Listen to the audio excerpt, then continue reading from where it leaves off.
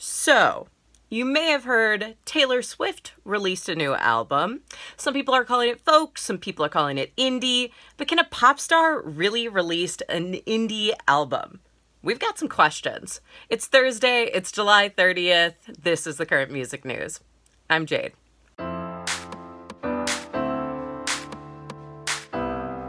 And I'm Jay. Last week, Taylor Swift surprised us with her 8th studio album. The album is called Folklore, and its existence surprised even some of the artists who played on it. We'll talk about that in a minute. It was immediately labeled Swift's indie album, or folk album, as Jade said, even though it's not technically an indie album. It was released by Republic, which is part of Universal Music Group. And so, yeah, it's indie sounding. It's the most huge sonic departure that Taylor Swift has probably ever made.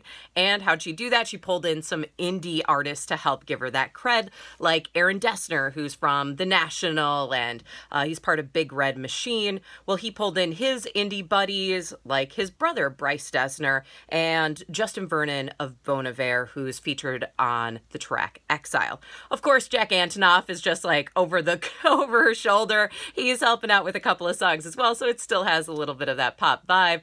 But as Taylor said, he's kind of part of the family now. So I guess you could say probably the most indie thing about this is actually the way it was made. So let's turn back the clock to March. The United States goes into coronavirus lockdown. Venues close, studios close. Major artists have to scramble to figure out what their next step is because they are postponing major tours. They have crew to pay. But independent artists, like Minneapolis rapper Nur-D, are able to just hop on their laptops and start making music right away. In a recent interview with The Current's Andrea Swenson, Nur-D talked about making his EP, appropriately called Trapped in My Room. I recorded it all in my bedroom, in my apartment bedroom. It was very hilariously set up with my old microphone and just a bunch of time to write and think and create. So it was really cool. I liked it. It's available now on all platforms. Yeah. One of the first big pop stars to do this exact same thing, hop on the computer in her bedroom, that would be Charli XCX. So on April 6th, she hopped on her Zoom conference with all of her fans and said that she wanted to make a new album in quarantine and she wanted to bring all the fans along for the ride. The idea of the album is that it's going to be very DIY. It's going to be very indicative of the times that we're in. I'm going to basically be making it live from scratch. There are like a couple of ideas in the works, but it's basically I'm starting from nothing. And I'm only really going to be using the tools that I have at my fingertips, the people who I can reach online, the things that I have in my house, to create my music, to create my artwork, to create my videos, to create everything. So the album, How I'm Feeling Now, was released 39 days later, which is pretty quick for, an album made entirely. And it's already shortlisted for the Mercury Prize. That's a pretty huge deal for a quarantine project. Meanwhile, Taylor Swift was making her own plans. In late April, she reached out to Aaron Dessner, and the two started working closely together, sending tracks back and forth remotely. Now, if you listen to The Current, or watch The Current Music News, or listen to this podcast, you probably know who Aaron Dessner is. In fact, I just interviewed Nabil Ayers, who's the U.S. head of the label 4AD, which is the National's independent record label. And Jade just interviewed Aaron Dessner himself about his collaboration with Michael Stipe, having no idea, right, Jade, what other project he had in the works. Okay, can I tell you that I'm a little upset that I didn't get a scoop on this? Because we were talking about his project with Michael Stipe of REM, but at the end, I was asking him, if he's been listening to anything lately, what's he been up to? And he said he's been too busy working to be able to even listen to anything. And he didn't tell me about Taylor Swift, and now I'm angry. But he said he couldn't even tell his daughter.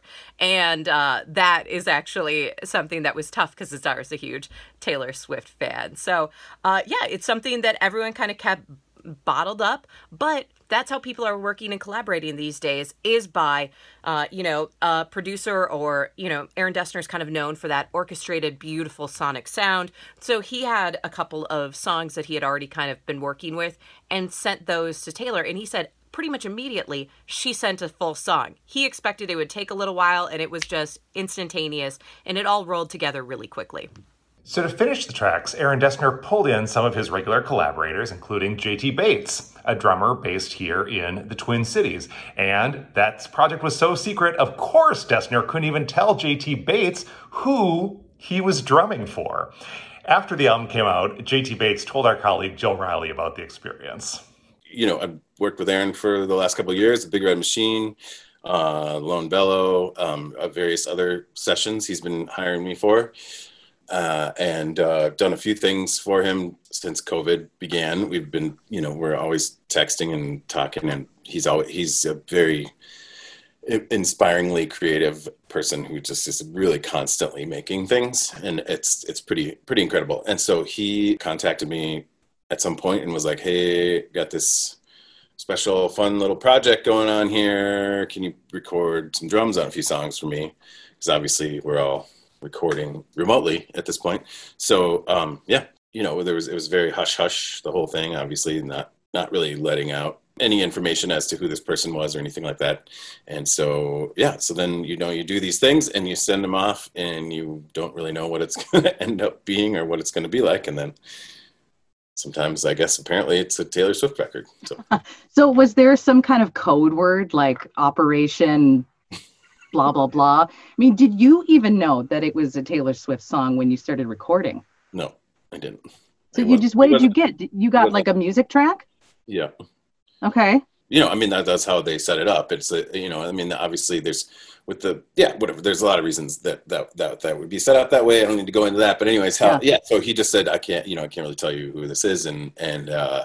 But I know Aaron pretty well. He's become a close musical brother in a lot of ways in the last few years. So I know when he sends me things, I've learned his aesthetic, and not that I always know what he's going to do, but just that I know I can give him some things that he's going to, I know which kind of things that I do that he likes. So then you just, there's a lot of this going on. It's like, someone sends you a song, and normally we'd be hanging out in the studio talking, and maybe I'd even be listening to the artist sing the song while I'm, maybe not a finished vocal, but like something's there. When you're at the studio, usually there's something to play to or something like that. So it was a really different experience, but really fun. And then he contacted me very early in the morning on Thursday and was like, "Buddy, it's Taylor Swift." And I was like, I can't.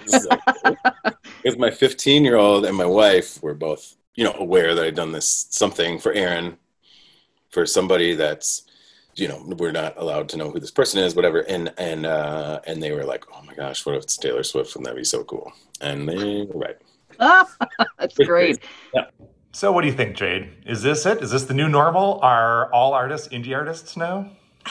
This is so tough for me, Jay, because there are some actual indie albums that came out, like college radio sort of albums that I think are equally, if not better quality. Phoebe Bridgers released an indie album that is sort of sonically similar, Waxahachie. And those are artists that I still want to claim. It's really tough for me to claim that a pop star, somebody with such a huge following, can have an indie album. But I guess if this is, maybe if you make it in your bedroom, but I don't know. What do you think? Well, I think in terms of precedent, sure, major artists have always taken departures and done different things when they feel like it. Like I think of Bruce Springsteen making Nebraska literally in his bedroom, that he thought that was just going to be a demo, but it got put out as the full album because they decided it's not going to get better than this. And then he turned around and made Born in the USA, which is a traditional huge band studio album, hit after hit after hit. So artists have always kind of taken these left turns, but over the past several years, things have been shifting where People are wondering, do labels still need to exist? Artists can do so much independently. And even if you are a major artist like Taylor Swift, she has certainly had her share of frustrations with the traditional record industry. And you need to start acting more like an indie artist because you can, and you have to keep up with your peers. So if you're, say, Taylor Swift, the world goes into coronavirus lockdown, you know darn well that Billie Eilish is just going to keep cooking away on her next album. So if you want to stay in the game, you're going to have to be flexible and put things together, as you can. And the result is folklore. Well, you can let us know what you think. Do you think indie is here to stay? Is everything indie from here on out? You can let us know in the comments below. And Jay and I will keep battling it out. Well, that's the current music news for today. We will be back next Tuesday on Instagram Live at 2 p.m. Central Time. So find us at The Current's Instagram to talk about whatever's going on next Tuesday in the music world. I'm guessing still pandemic. Maybe another surprise album, who knows? But find us there next Tuesday at 2 p.m. So we're going to leave you with a clip from a video from another Minnesota MC. This is MC Longshot, who put out another one of these quarantine albums. Although this one is slightly different because it's not about, coronavirus and the pandemic. This is actually an album that was centered on the killing of George Floyd and what was happening in Minnesota and specifically in Minneapolis in the fallout of that event. And so MC Longshot said this EP of his, I'm Saying, was his way of sort of processing that tough news. And he said, it's hard, but it's needed. It's a part of the healing process.